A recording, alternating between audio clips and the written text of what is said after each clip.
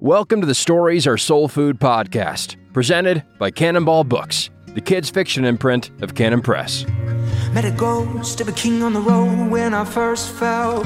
Fire burning to my knees I fell. Met a ghost of a king on the road. Sounds a little bit like I'm in a empty swimming pool.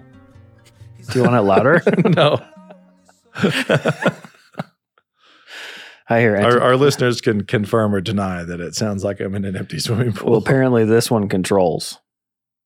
It seems more like a Fisher Price version of like, this is for very simple people. No, this is awesome. Well, sure. I want to know what these things are. That's for mixing your beats. Yeah, for those of you who are watching the Stories of Soul Food podcast, you can see Nate and I excited about we have a new toy. A new Rodecaster Pro 2. 11. Or 11. Recording, and so yeah, if there's with the problems QR with the code, audio, that's going to help us out a lot. Right. Yeah, I think this is to actually, sample your beats and really, make your tunes there, Brian. They did not realize who they were handing this to. Okay, welcome to SAS. Here we are. We're here. We're doing it. We're here doing our duty. Yep, and I think seeing the new Rodecaster should just inspire everybody that if you want more of what comes out of Cannon Press, join Cannon Plus. Yeah. You can do that by going to subscribe. joincannonplus.com. Subscribe. Are we free or are we behind the paywall? We're now I think everywhere to see what we can do. We're free. We're free. So we just made the move to video available everywhere. We want to give more stuff for right now until we rein it all back. Actually, I don't know. Canon move has always been give it all away. Heading into November, there will be lots of giveaways at Cannon Press. Giveaways all November long. Yep. Okay, so we're free. I think Nate's even giving away a Cannon Plus ad that we're all very excited about. That's true. I think that'll blow everyone's mind as much as this podcast. Don't hype it. Don't hype it. It's kind of a, it's a vanilla. It's a vanilla ad. It's sort of like whiskey. Yeah, it's like a nice whiskey vanilla. Oh yeah, it's a Lagavulin. Okay, with just a very particular taste set. I don't know. I don't think it's that smoky. But it is a little bit like around here in our branding and how we roll is very much like being in a hot tub at a very high temperature that you're used to, and then other people trying to get into it. Yep. There's a level of like, yeah, there's a level of conflict that we're used to. There's a level of just the sound of gunfire in the background, culturally speaking. People trying to blacklist and embargo and control. Like I don't remember a time in my life when that didn't exist. Just the kind of the constant conflict that was around trying to, kill and throttle what was being built here. Right. It's either control it, jump aboard, steer the horse, or just. Well, yeah, you can jump aboard and try to lean in the canoe, try to tip it over, try to hijack it, or just try to kill our supply chain, kill our access to consumers. And it's just never worked. It's Cannon Plus and Canon have just continued to grow through that.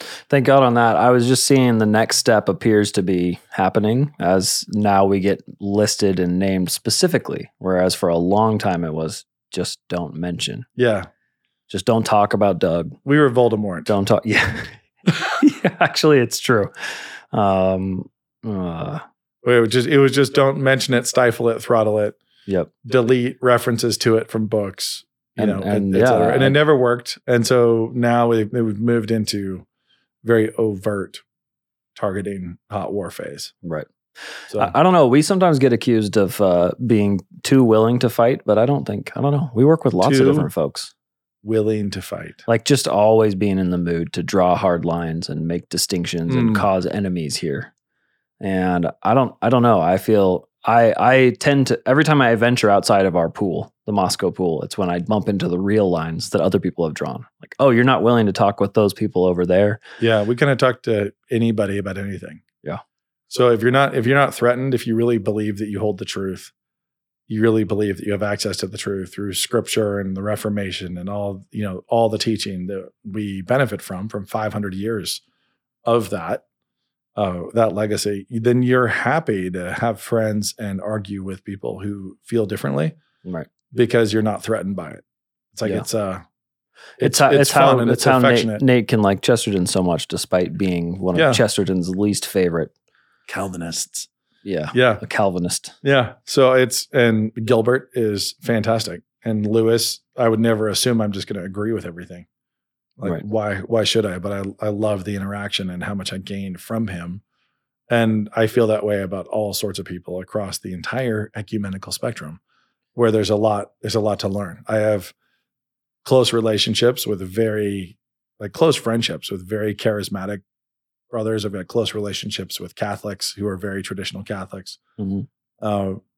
There's a lot of those relationships that are very authentic, and a good writer friend who's highly educated, couple PhDs, Eastern Orthodox. And like, there's a ton of affection and rapport in that relationship. We have a ton of camaraderie, and a huge part of that camaraderie is because neither of us are under any delusions about where we disagree and where we agree. Mm-hmm. And so I have clarity and visibility on his positions, and he has those on mine. And none of it changes the fact that we know that in this cultural moment, we're all fighting on the same side. I think that's probably the key part, right? Because we definitely are not afraid to draw a line where it needs to be. And that often comes when, if you're not sure of where the distinctions are, that's when the trouble comes. Right. And so I will have a great steak and a whiskey and a great argument with him. Like, it's not like, oh, I don't argue. We're doing the, live and let live thing. It's like, no, there's tons of debate and argument, and all of it is built on a bedrock of affection, and that is really important. I think that he is, as a good friend, guilty of some heinous theological errors. Obviously, I don't think it's small. It's not small stuff. It's big stuff. The Reformation level stuff. It's big stuff we disagree on, stuff that people killed each other over centuries ago. And yet, because there's an honesty and that back and forth, I have no problems with him being a close ally and friend as we work on TV shows or anything else together. So it's weird to me. I know plenty of people who do build those walls and try to cut themselves off and have no allies with whom they disagree. And it's just not fruitful.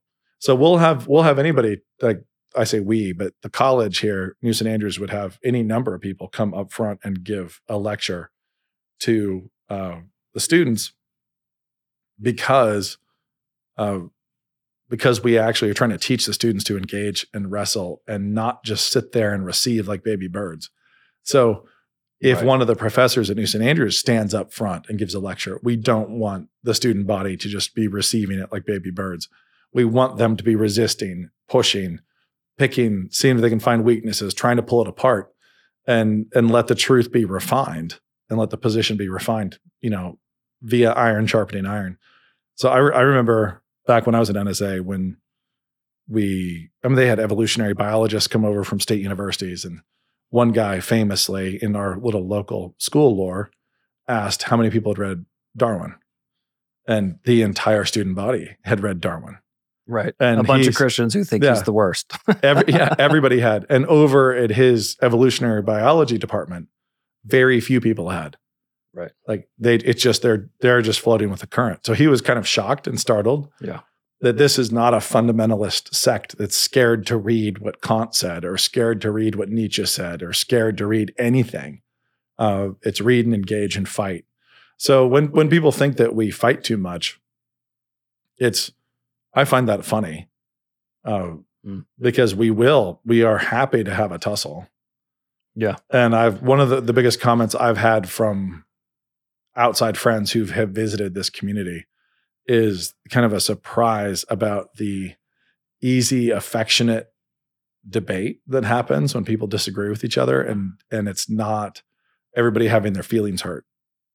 It's like, so no, we can rumble. I can rumble with my sisters. I can rumble with my dad. Mm-hmm. I can, at the dinner table, we can go back and forth and have a lot of fun grappling with an issue and refining it. And both of us are going to come out the other side with better handles on what we believe the truth to be.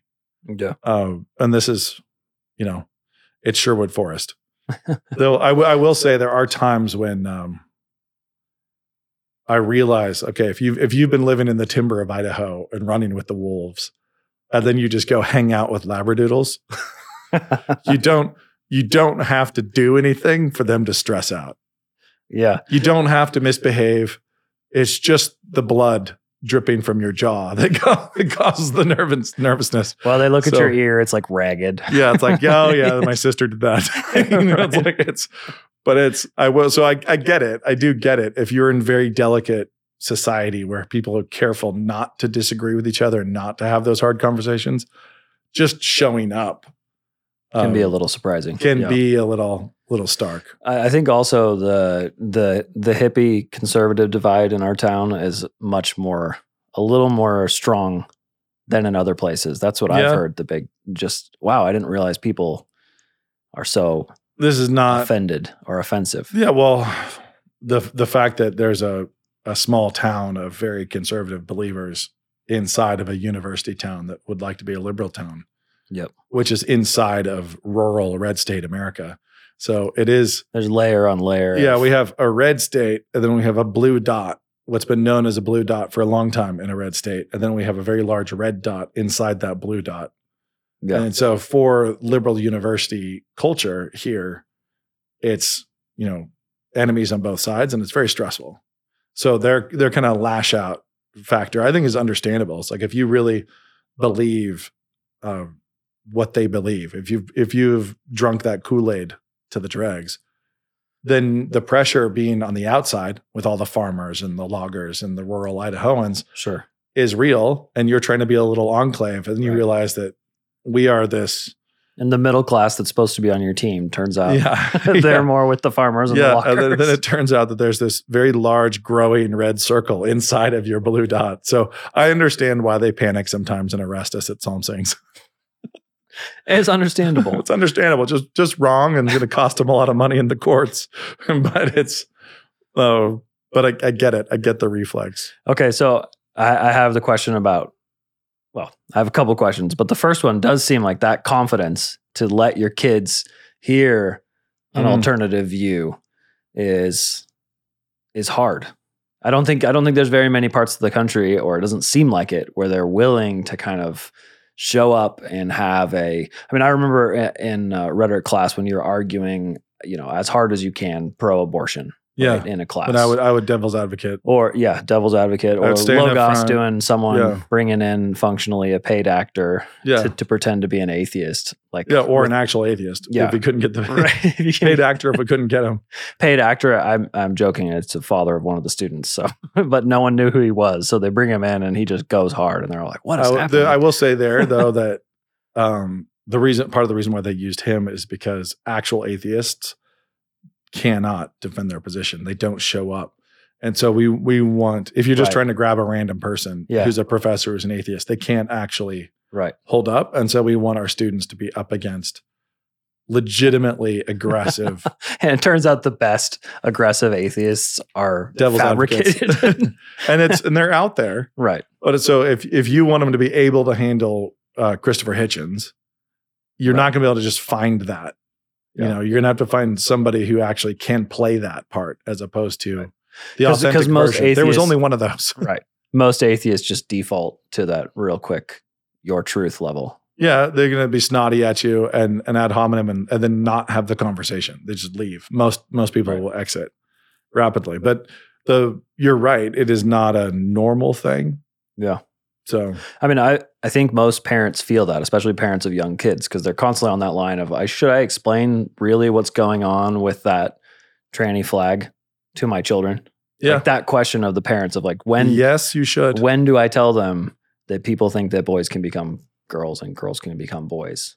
As soon as they're able to visually recognize the flag and the people who are carrying it, then you need to. And you need to tell the story correctly. This is all back to narrative and narrative. This is key right here. Yeah. Because that's hard. Narrative point of view. Who are the villains? Who are the victims? Right. Who do you feel for? Who do you pray for when you see people who are deluded by this and have been mutilated, this way? yeah, I mean, you have to tell the story. You have to interpret the story for your kids in which they live. This is the scene. They're walking through a scene. They're downtown. How do you interpret this story? Right. They see the guy clearly male and addressed at the grocery store. How do you tell them the story? That just happened. You don't want to leave them to grope through the scene in their life movie that just happened. Yeah. Looking for any possible explanation just in their own imagination. Right. Because you could say, actually, oh, he's just confused. Yeah. Right. Which is accurate. Yep. And that could be the right thing to say. But it's also, for a kid, you can, confused. You could just be kind of confused about becoming a woman. Yeah. Like he hates God and hates how God made him. Right. And I just found out. And wants to die. And it's one of those things, obviously this depends on kid level, but like my 4-year-old was, was confused into the idea that he was like, oh yeah, I thought it was like girls and boys. What's the difference between girls and boys? And as a 4-year-old, that's a confusing topic. And so you sort it out, but you don't want him looking at something like that trying to make sense of it. Make sense of it on his own. And when you are in a family of all boys, and you're like, tell me about it. Isn't it just your outfit? Right. Thinks the 4-year-old's like, no, there's some biological things that we are going to have to explain at some point, but we haven't had to because you only have brothers. Right. He's like, I was pretty sure everyone in the world is male except for my mother. And for some reason, she's different. Yeah. No, it is, you have to be able to interpret the narrative for them. And so that means telling the story. Yeah. And I same thing with pro-life marches. Trying to take your kids to a pro-life march, you have to explain what's going on. And I thought it was a great exercise as a parent, just being like, yeah, some people think it's okay to kill babies. And we're saying that's not okay.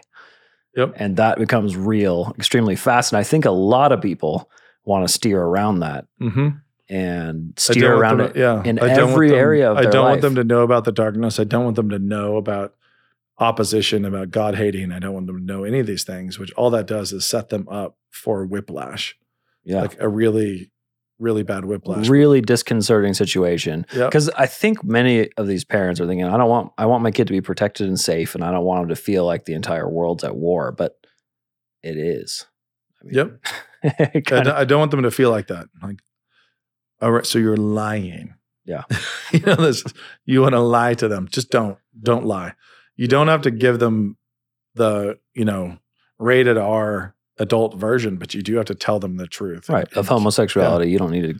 And you have to actually curate the truth. Tell them the truth of what's going on. And it's not always easy, but if you do what we've exhorted you to do on this podcast before, which is tell Bible stories, read the Old Testament, read all of God's word, and then even look at natural revelation. And you find that when you're telling them about praying mantises, and you're telling them about hyenas, and you're telling them about these different creatures in the world that God made, and this, you don't have to tell them everything, but at the same time, when you tell them the truth, like their threshold, their tolerance for like, whoa, like, okay, we are in a fallen world. Yeah. The world is fallen. And there's real stakes here. Yeah. It's not just... We're in a fallen world. And if you really do tell them the story of David, and you really do tell them the story of Samson, and you really do tell them the story of Gideon, and you tell them the story of Deborah, and you tell them all these stories, and they know those stories, their ability to interpret the world around them, both the light and the darkness, is increased. They're fortified. They're stronger. They've been fed and strengthened with the truth, with God's word. Yeah. And so if you try to keep them from the Old Testament, if you try to keep them from their crazy uncle Elijah the prophet, you're like, we're not going to, you know what? You're not old enough to meet Elijah yet. We don't want you. He was naked. Oh wait, that was yeah. But that was crazy Uncle Isaiah. Yes, crazy Uncle Isaiah. We can talk about Hosea later. Yeah. Hosea. But Ezekiel. Yeah, okay, we can skip Ezekiel for a minute.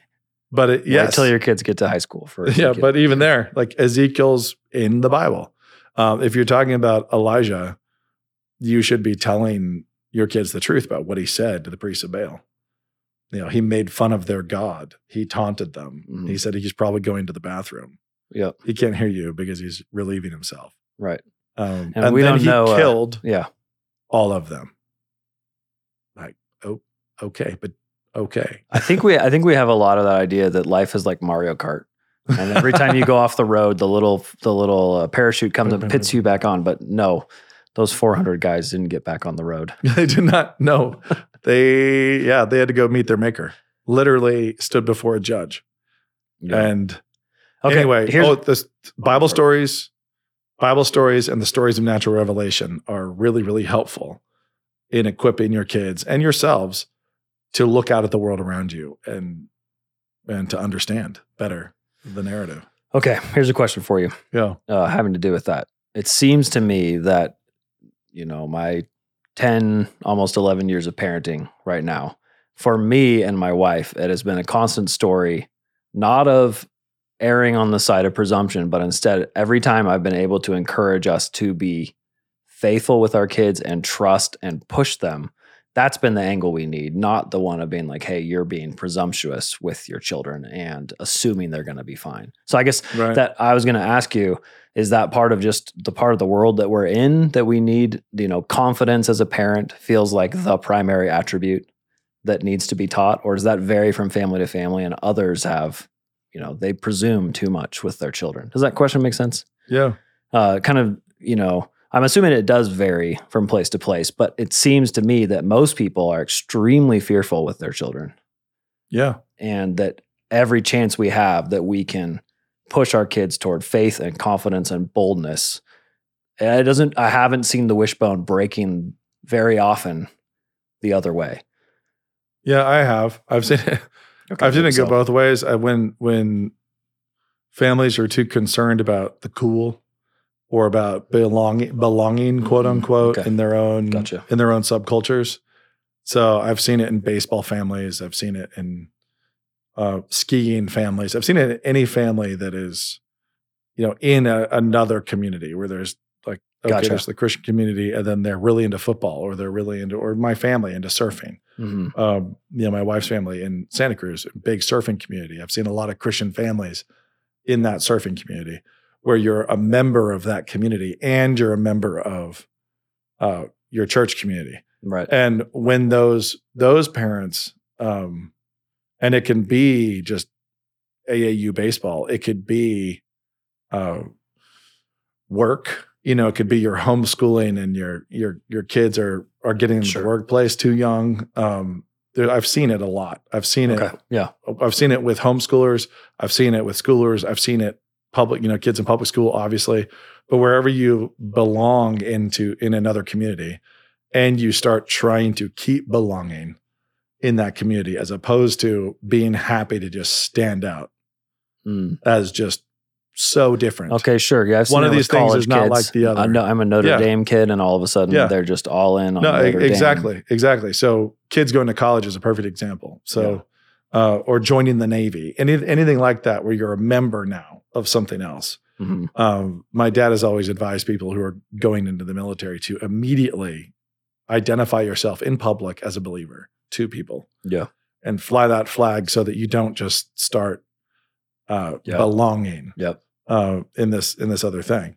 So for everybody in every family that has a foot in another community, they have their faith community, they have their Christian school, they've got their Christian church, whatever it might be, and they belong there, but they also have membership elsewhere.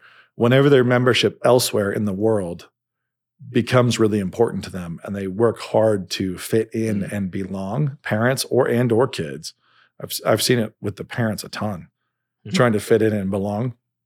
The wishbone is breaking in the wrong direction. Gotcha. So from confidence to presumption. Yeah. I'm going to fully participate here and presume that my kids will be fine. And I'll tell you a secret. They won't. Gotcha. They never are. They are never fine. Yeah. In that situation. So we were members of lots of communities, athletic communities, and, where our kids were, and like we're playing third grade football and we're doing this, that, the other thing.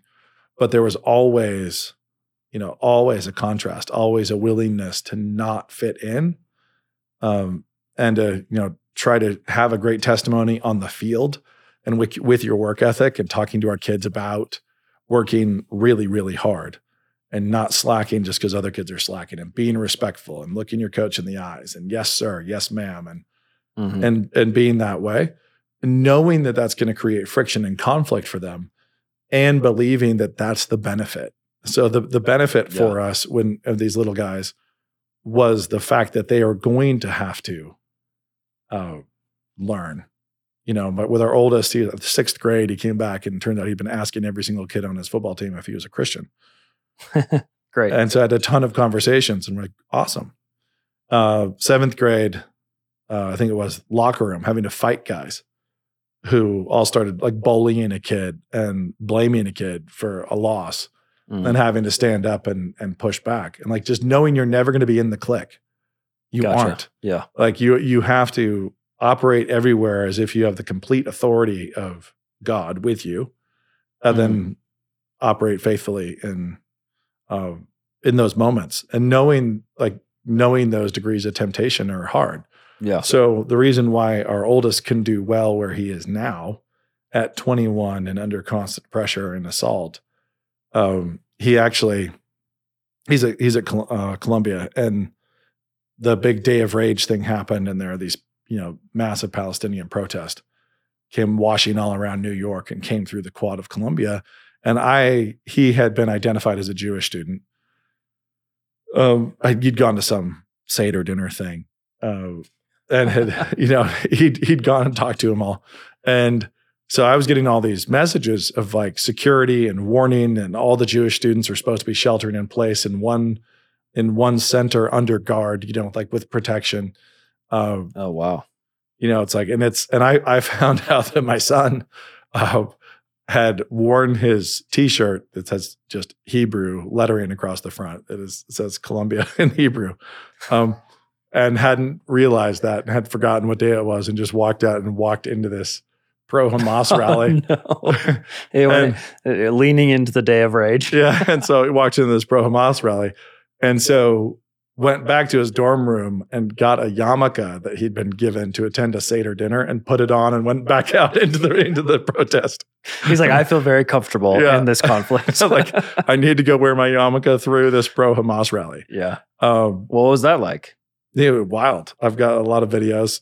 He was really happy with just the great conversations he was able to have, a bunch of conversations he was able to have there, but then also with the Jewish students, with the religious Jewish students, and with the secular Jewish students, and a lot of gospel conversations. But yeah, he just slapped a yarmulke on that he'd been loaned at a Seder dinner and went through the rally. And it made me very happy. Yeah. Like that was like, I'm very pleased that that's his reflex. Yeah. His reflex was not to go hide, even though it was not a safe thing to have done. And so, but how did he get there? Is like, well, by having by being a fish out of water on a 3rd grade football team, by being willing to have that conversation with his teammates in 6th grade. Yeah. By being willing to be a different flavor and unbending to peer pressure. So you think I guess that's Proverbs, right? Peer pressure is kind of the story of Proverbs. It's sinners entice you. Yeah. Yeah. Don't go along with them. Don't go with the mockers and the scorners and all that stuff. But on the flip side now, so I've seen the wishbone break where parents are like, we're not going to shelter our kids. And so they have no idea what their kids are listening to on Spotify. They have no idea what their kids are streaming on Netflix on their own phones. For us, you got phones. Our kids received phones when they could be places and stranded. There aren't payphones now. So as our kids got driver's licenses, they got phones. With our youngest, she got one early because she had no rides. She would just be waiting for rides, and we needed her to be able to call. And so she had a phone at 13 instead of 15, where everybody else had it at 15. As soon as we needed it, for transportation usually, or so you're not stranded, they got one. No social media till you're 18. That's it. My son has he has a Twitter handle and an Instagram handle, but he doesn't have either app on his phone. It's like it's one I share with him. It's like it's sort of, he can see it, I can see it. We could look at it together, but it's just a placeholder. And And the others, I just waited till they were 18 and we talked about it and we talked about why, and they all understood it. With my daughters, I asked them, we had one conversation about it where they were like, why is this? And I asked them, it's like, can you just listen to the girls around you for one day and about how much drama and tension there is between who liked what on which post? Have you ever had any of your friends fight over or be sad at each other because you didn't like my post? Or you posted something with other girls and I wasn't invited. And, and that kind of thing is created. And one day they listened to their friends and were like, yeah, okay, we're good. Right. And we just pushed through. So it was not me locking them in a greenhouse, but I did want them to be able to grow up and make mistakes and not have it on the permanent record. Right. But so I see a ton of kids where they're sheltered and mom and dad keep them from the world. Don't tell them the truth. We're not talking about the Old Testament. Yeah. We're not engaging with the world at all. And then they have no immune systems and they're kids who are raised in a bubble and they come out and they die of the common cold. Like a really basic temptation their freshman year.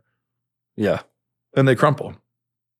And they're just bowled over because they've never ever had to build the muscles of resistance, of resisting a crowd, or having the kind of tolerance where a professor could yell at you, and have it be fine. This won't reassure people on the fighting front, but I have very fond. We're getting there next. So. I have very fond memories of getting kicked out of a college classroom, of getting kicked out of a grad school classroom, of having a teacher write asshole in giant letters on the chalkboard and turn around and point at me and then throw the chalk at me. Like, can we do these stories right now? Yeah. So which one was the best getting thrown out? That one sounds pretty juicy. Getting thrown out of, and actually more honestly, in grad school, everyone else got thrown out. Class was canceled. Everybody was sent out and I was held back to be yelled at. And they all grad students stood outside the door, all watching in the window while I was just getting berated. But the one as an undergrad was we were assigned a movie to watch in communication and rhetoric. And it was Harold and Maude, this hedonistic, nihilistic film. Teenage boy hooks up with a 79-year-old woman. They have a sexual relationship. Ew. Yeah, he drives a little Jaguar custom made as a hearse, Oh, wow. And then such pretentious postmodern crud. And then she kills herself on her 80th birthday because she's always wanted to, or whatever. And for 10% of our grade, we were assigned a 3-page paper for 10% of our grade on why hedonistic nihilism is the only truly spiritual worldview. Okay. So you have to write 3 pages of that. And then this was going to be peer reviewed. And so I wrote a couple sentences and said, I used to think I was a Christian. And there was objective truth and morality in the world. And then I watched Harold and Maude. And it changed everything. And now I know that nothing really matters. You should always challenge authority and only do what you feel. And I don't feel like writing this paper. I'm going to go plant a tree and Nate's ex-evangelical story. And I'm going to go plant a tree and steal an El Camino. And that was my period. So I had one little paragraph. I stapled 2 blank sheets to it and then peer reviewed it. Now, mine was short enough that every single kid in the class read my paper, and every single kid in that class was sure that I was not really going to turn this in. I was like, where's the fun in not turning it in? The whole point of the joke was turning it in. So I turned it in. It was a very hip, teacher trying to be, edgy. She always wore like Sex Pistols t-shirts and, oh yeah, super cool. She was trying to be groovy. And so I turned this in, everybody read it. Everybody's like, you're not really doing this. And I was like, I'm totally doing this. And I turned it in, and then everybody else got their papers back. And there was this moment where she came to the class and just said she really needed the advice of the class because there's this one student in the class that's just a real problem and has just been a real problem. And she thinks that he is a he, is probably sexist and racist and homophobic and all these other things. And she just wants the advice of the class. Like with this problem student, should she just fail him? Mm-hmm. Should she just fail him? Or is it her job to educate him? Is he just ignorant and it's her job to like bring him along and educate him? No, every single kid in this class, which is like 35 to 50 people, they just have their heads down. Like they're just like this. She was leaning into, I'm going to be so awkward and I'm going to like create this really, really horrible temperature that you won't be able to withstand. And everybody's just kind of sagging as she went on and on about this horrible student and needing everybody's advice. How many of them knew it was you? Everybody. Everybody knew.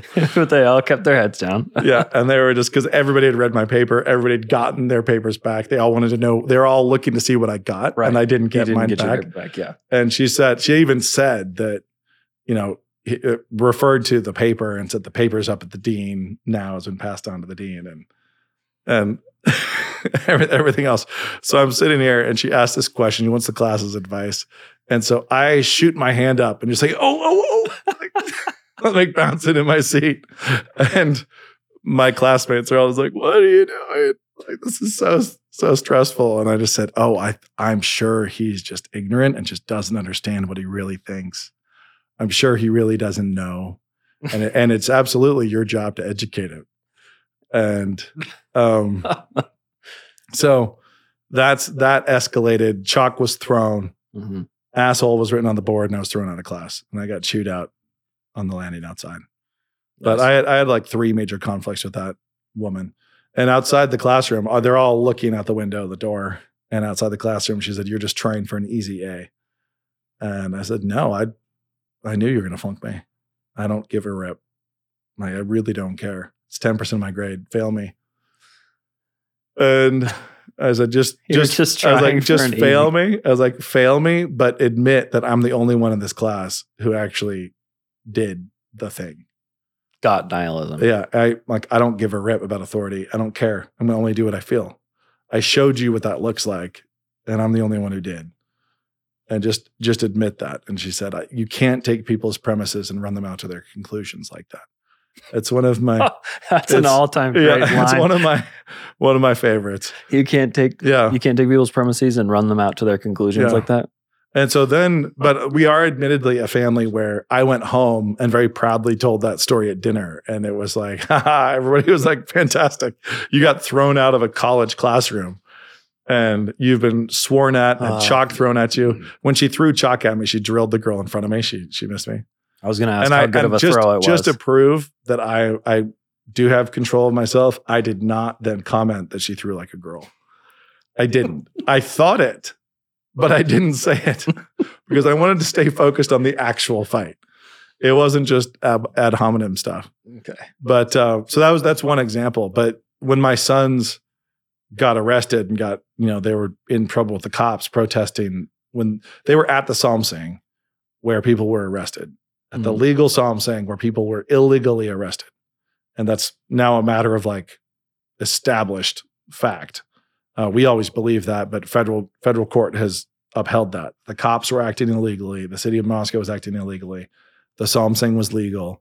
They came and made illegal arrests. Let the record reflect. Yeah, my sons were there. I was not. I don't remember where it was, but I couldn't make it.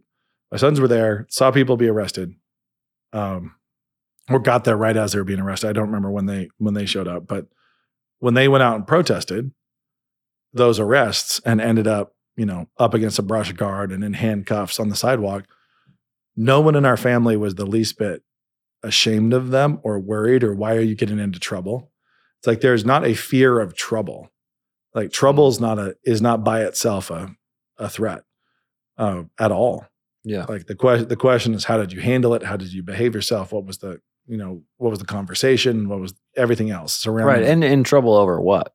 Yeah. Because it's what and how. Yeah. So that's like, were you smashing a window? Were you spray painting things? Were you damaging property? Or are you refusing to do your schoolwork when it's not a bad assignment? Yeah, exactly. Exactly. So anyway, I've seen a ton of really sheltered kids from every different kind of educational background and church background blow up as adults because they have no immune system. And I've seen a lot of kids who have been overly cool they belonged too much. They did a little too much belonging in the world or in some subset. And I've seen that lead them astray. Gotcha. Also. And I think that what you're describing about parents being afraid, trying to be protective is really true. It's natural to kind of fear and want to protect. It's also natural for parents to kind of vicariously live and want to be like cool again. Right. And get sucked into that. So the goal is, as a parent, to try to raise kids who are going to lead fantastic stories for lives. Mm-hmm. Not kids who will be kept safe and always be in the closet. It's like and I don't mean that as a gay reference. Kept safe. Closet metaphors are no longer acceptable. Yeah. Stored away, hidden away. They're in the root cellar or whatever. There we go. Cellar. Bunker, let's say. You're not trying to just preserve them. And that's the only goal. The goal is to try to raise the kind of characters who are going to lead stories worth telling. They're going to lead lives that really leave a wake and make the world better for everyone around them.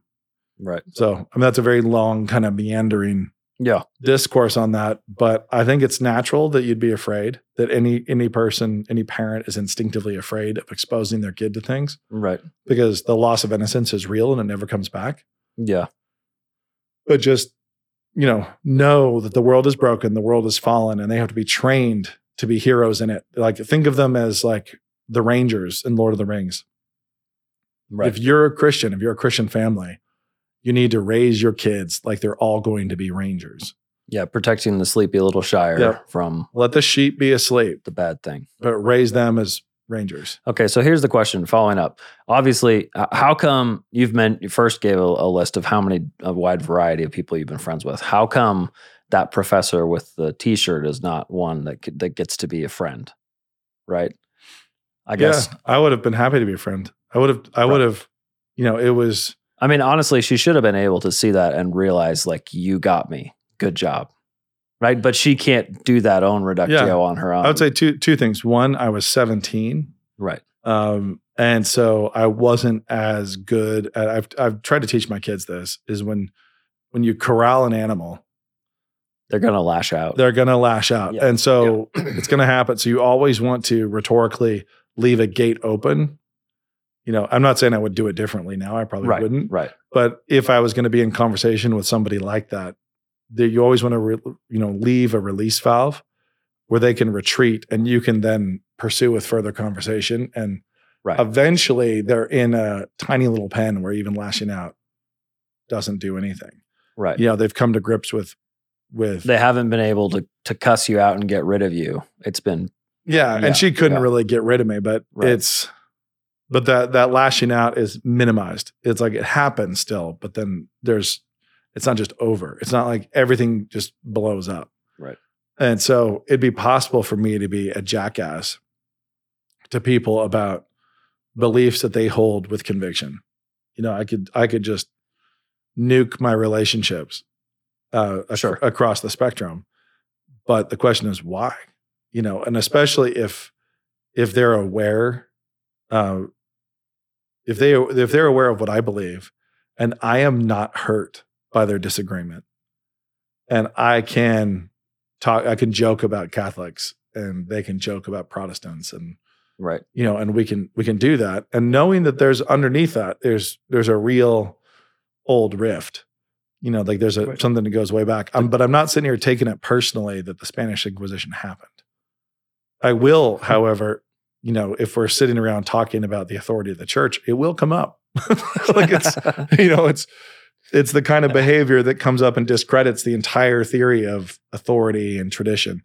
But I have no lack of affection for them, and they have no lack of affection for me. I tell them I'm just a protesting Catholic, like it's all Protestant is. And when they disagree with things like Vatican II, I'm like, hey, look, you're Protestant. I'm always like, you're protesting.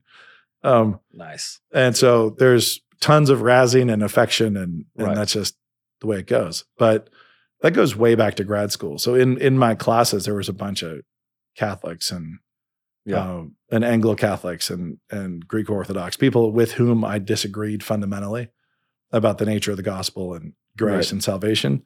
And yet it was a different kind of discourse than it would be with somebody who just overtly hates God. Right. And what you said about being comfortable, or what your dad's advice about getting the flag up early. Yeah. I found that same thing at grad school, where you put the flag up and all of a sudden it does rally people around you, because immediately everybody knows for the whole rest of the time, oh, that's a Christian. And then you find out you've got Christian faith in common with the Nigerian people in your class and not with the rest of the Americans, you know? But if you don't put that flag up, nobody has a chance to talk about it. It doesn't get awkward in situations when the entire class is melting down about, what was it? Oh yeah, it was the imperialism of translation. Yes. There was a theory that all of them were all in on the fact that translating a work is imperial by definition and no translation should happen. That to me was the class where I thought, this is a dumpster fire of great fun. And then turned out they all took it really personal, and it got up to the dean and the advisor, and it was awesome. It was one of those things. Fantastic. I thought we were having, that's what's funny to me, is that I thought we were having a fun discussion in the translation class. Turned out other people did not enjoy the frank discussion about translation. They like boxing against heavy bags, but not against other boxers. Right. Yeah. When you get punched in the nose, your eyes water. Right. It just made me really thankful for everything that we've had, because I was like, oh, wow, you all have the debating ability of children, because you've never had anybody actually disagree and mean it. Yeah. Which is. And mean it is a big part of that. Right.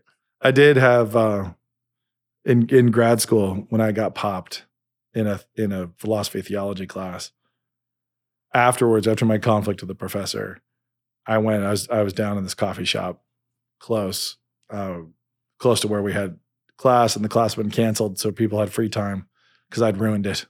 And so you've ruined university. You've ruined this 2-hour seminar. And so what was that one ruined over? What it means when Christ says, "My yoke is easy and my burden is light." Dang. That doesn't sound particularly inflammatory. No. It must be you, Nate. Yeah. So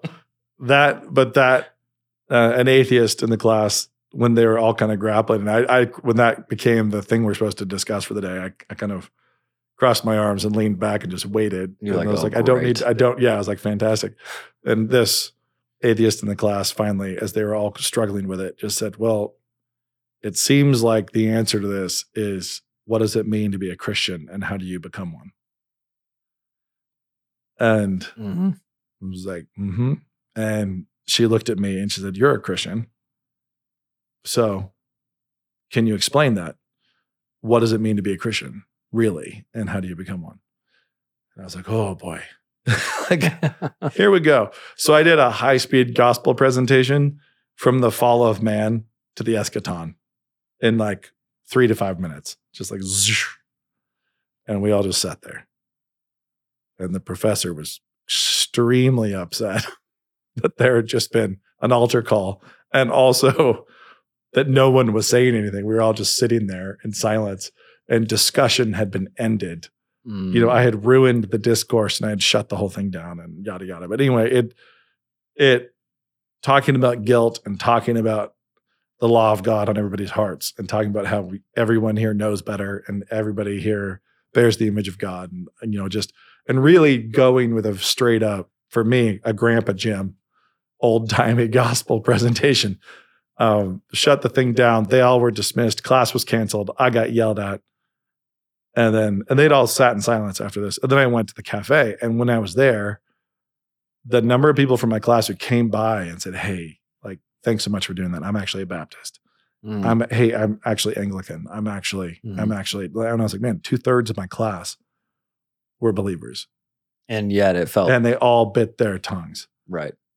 And it just shut down. And you need somebody who's dumb enough, who's dumb enough and has tolerance, to be thrown into the hot tub because they don't know any better. All of my friends there needed that. And I became pretty good friends with a lot of these, a lot of those people. Right. As a result of that. That's great. So anyway, the point is, for parents, don't focus on the survival of your kids. Don't focus on trying to have really soft, well-preserved 30-year-old sons. Like try to raise characters who are going to lead very interesting lives. Like be the kind of people you want to raise, the kind of kids who will be the kind of people authors need to write books about. And they could. That's good. That's the goal. I don't know what we were supposed to talk about today, but this is actually very on my mind too. With having, I have a 21-year-old, a 20-year-old, and a 19-year-old. Yeah, it's like they're all in this launch phase, and it's been really awesome. It's been a tremendous blessing just to watch the joy. I think it helps me with younger kids, like looking forward, like where's the ramp? Like I think we've got really low expectations for teens in our culture. Yeah, right. Almost non-existent adult expectations right now. Yep. And so it's good to just, and obviously, not to start giant fights, but as Paedo Baptist too, I spend a lot of time, thinking with my kids, all right, if it's a sign and a seal and the seal is faith, it's important to have the Hebrews 10 conversation with your kids of like today, if you hear his voice, don't harden your heart because then you're putting a lie to the sign. So all of these things are part of that conversation of how do you get these boys who are accepted and part and loved by God to remain in this tradition as we go, especially when there's a lot of pressure. And I think I'm really grateful for for my dad and for how he raised me and how he engaged with me and how he never took my failings or my sins personally. I think parents do that a lot. Yep. Like, your son did not sin against you. Right. Like he did not sin against you. No, you might be an offended party. Like you're one of them, but ultimately the sin is against God. Right. And you need to come alongside and help them learn, not be one more aggrieved party. Your forgiveness has to be really quick. So such a discipline bad response to be like, "Ooh, why did you do that? How could you?" Instead of being like, "Don't you know how hard I worked on?" Says any parent ever, and you're already screwing up. Yeah, like you're already, and that's the temptation. Don't you know how hard your mom worked? Yada yada. Like it's not about that. Yep. And you now have something else that you should be working on even more hard. Right. Like even harder would be working on this kid and that temptation and trying to help them. And so the discipline has to be real. Consequences have to be real, but it only is for their benefit. It has to be entirely about when their you benefit. use that emotional whip on the kid. It's the worst. It's like there's now a second wound that has to be healed before discipline can be back in fellowship. And like getting your kids back in fellowship after discipline is that art, and when you're doing it well. Like discipline happens, they move on, you guys are back in fellowship together. Yep. And with boys, it's easy. You just can often get them to go do something with you, and you're all back together, back on the team. But but with all your many daughters, you right? Who knows what you do with them, Nate? But it is very funny because the instinct of enforcing the sin was an offense against your feelings, how it made you feel, your irritation, your frustration. All that does is train them in the sovereignty of feelings. Yeah. And dad's feelings and mom's feelings rule them. And so their feelings will start to rule them. And even worse than that, they'll be being trained in a vulnerability to other people's feelings. And in our time and in our culture, that is the Achilles heel that you cannot afford to let your kids have. Is that one vulnerability to other people's feelings? Yeah, you cannot. Letting other people use the feeling other tag people to steer feel you. hurt. And so you are like, oh no. Right. Like you cannot program that at all with your kids. Just at all. Yeah. So you really do want to work hard to see the offense and come alongside and help your little brother, your little sister figure this out, not be this petulant pagan god that's been offended. Right. You must now assuage dad's upset feelings as well as apologize for having hit your little brother. Yeah. Right. Yep. Exactly. Yeah. And that's, a significant problem. So it's easy to do. It's super easy to do. We've all done it as parents. This is, I'm sure, convicting to more others besides me, where you're just like, yeah, I did it. There was that thing where you get the feeling of like, I don't want to deal with this. And so you react emotionally. Yeah. How could you do this to me again? I think Yep. people do that with schoolwork too. And that turns kids against school and everything too. Because they're like, how Yeah. could you have messed up this assignment? And I know I've talked about it before, but my dad, when I was 16, he did it with my sisters as well. But when I was 16, he told me, you now can watch and listen to whatever you want. Yeah. But then the big, heavy, weird, wild stakes of that were his addition of, because if you can't figure that out by now, it's too late. I already screwed up and there's no hope for you. It's like, you have to be able to self-govern. You have to be able to have self-control and self-govern. Right. And the rules were, you have to be able to watch it or listen to it in our house, not on headphones, and be willing to explain why you decided to. That's a great one. I remember, I look back on that being like, I wish I'd been willing to walk out of so many more things. I used that so sparingly. Yeah. That tool, which needed to be a key tool of this is worthless. Yeah. And so I've done that with my own kids. My second son recently turned 17, but back when he was 16, we had this conversation of just like, okay, so this is it. You have to be able to self-regulate. There's going to be so much filth coming at you in the world. And this is where we're going. We've talked enough. We've watched enough together. We've discussed enough. You're capable of making these decisions, and you have to start. This muscle has to begin working. You have to start making these decisions. And I'll ask you, why are you listening to that? I'll ask you, why do you want to watch that? Right. We'll have these conversations, and you need to be able to explain, like, this is why. And so I'll push you on it. I'll challenge you on it, but it's not you asking permission. You can ask for my thoughts. Like, hey, what do you think of this? Is this worth checking out? Yeah. You can ask me that and I'll advise, but again, because it's not a holiness thing. Yeah. Like if they mess up and listen to a song they shouldn't have, that's learning. And and if he gives into temptation, he watches something he shouldn't have and he feels shame, and then I help him deal with that. Right. It's like, because I'm trying to prepare him for adulthood. Yeah. Completely. And to try to be dangerous in adulthood, not just survive. So it is a little bit fraught. You can feel that, like, oh boy, I have to actually trust God. Like I actually have to operate by faith. This is not by works, it turns out. Like, I'm not going to be able to work my own way into salvation. I also can't work my kids' ways into salvation. Like, it's actually, this is by faith. We give it to God and we entrust him and just do what we can. But over sheltering is a mistake, and trying to be of the world is a mistake. It's about walking that line where, you're 100% in the world, but in the world, building up your tolerances, building up your strength, your resistance, your willingness to have everybody look at you with side eye. Yeah.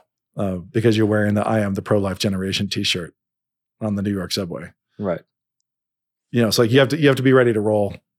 Or you are the Jew in the Hamas rally, or I should say the fake. You're the guy in the Hanukkah. Yeah. And actually it's funny because when I got messages from the Jewish Center there, and the Jewish Center staff I thought amazingly, I was really impressed with them, they had gone out and stationed themselves throughout the pro-Hamas, pro-Palestinian rally there, just for that exact reason of assuming that Jewish students would forget or not be aware and then walk out of class and like walk right into it. And so they had like lifeguards, out there monitoring everything already, which I was impressed by. But it was funny afterwards. My son was like, I have to flag some resistance. This requires some resistance. So where's my yarmulke? Somebody gave me one of those. Somebody gave me one of those. Somebody gave me one of those yarmulkes. Yeah. But he's got cousins in the IDF, and it's a thing that matters. An aunt over there, a widower who's over there, right. I don't even, like, the updates are crazy. Yeah. Like the least he felt that he just had to flag it. He felt like he could not sail through without flying a flag of some sort. So he found a small round one. A little black flag. And placed it on the back of his head. Yeah. There we go. Well, don't try to keep your kids out of trouble. Try to get them in the right trouble. Yep. It's good. Hope you enjoyed the episode of SASP. We enjoy having you all share your feedbacks and thoughts with us. Here I have for you the proofs of a new book. You might wonder why I don't have the book itself. Well, it hasn't arrived yet. I wanted to show you some of my favorite parts of Blah Blah Black Sheep. If you're in audio, of course, you're going to have to either go to blahblahkids.com to check it out yourself or watch the video on Canon Plus. But here you can see the friendly grasshopper. Not a super important character, but he's on the title page anyway. And then the other page, here's the picture of Blah Blah Black Sheep singing the wrong song, Blah. It's great stuff. And then the last two I wanted to show you, this great scene inspired by Tintin and Hergé. Blah Blah's wondering if he should become a pirate, sail the seas. Last picture I wanted to show you, because you can't see all of them, you'll have to wait for the book. You don't get to see him running with the wolves or him with the yetis. He saves the baby yeti. But you do get to see Blah Blah wondering if he should join a circus to become a fire breather, or perhaps join a rodeo to bust broncs. Anyways, this book is great. Please go to blahblahkids.com and check out the pre-order specials. Some special bonuses there, along with getting your book signed by Nate and Forrest, and also being a part of making the show happen, Lord willing, and many other cool things. So head to blahblahkids.com, get a copy for under your tree.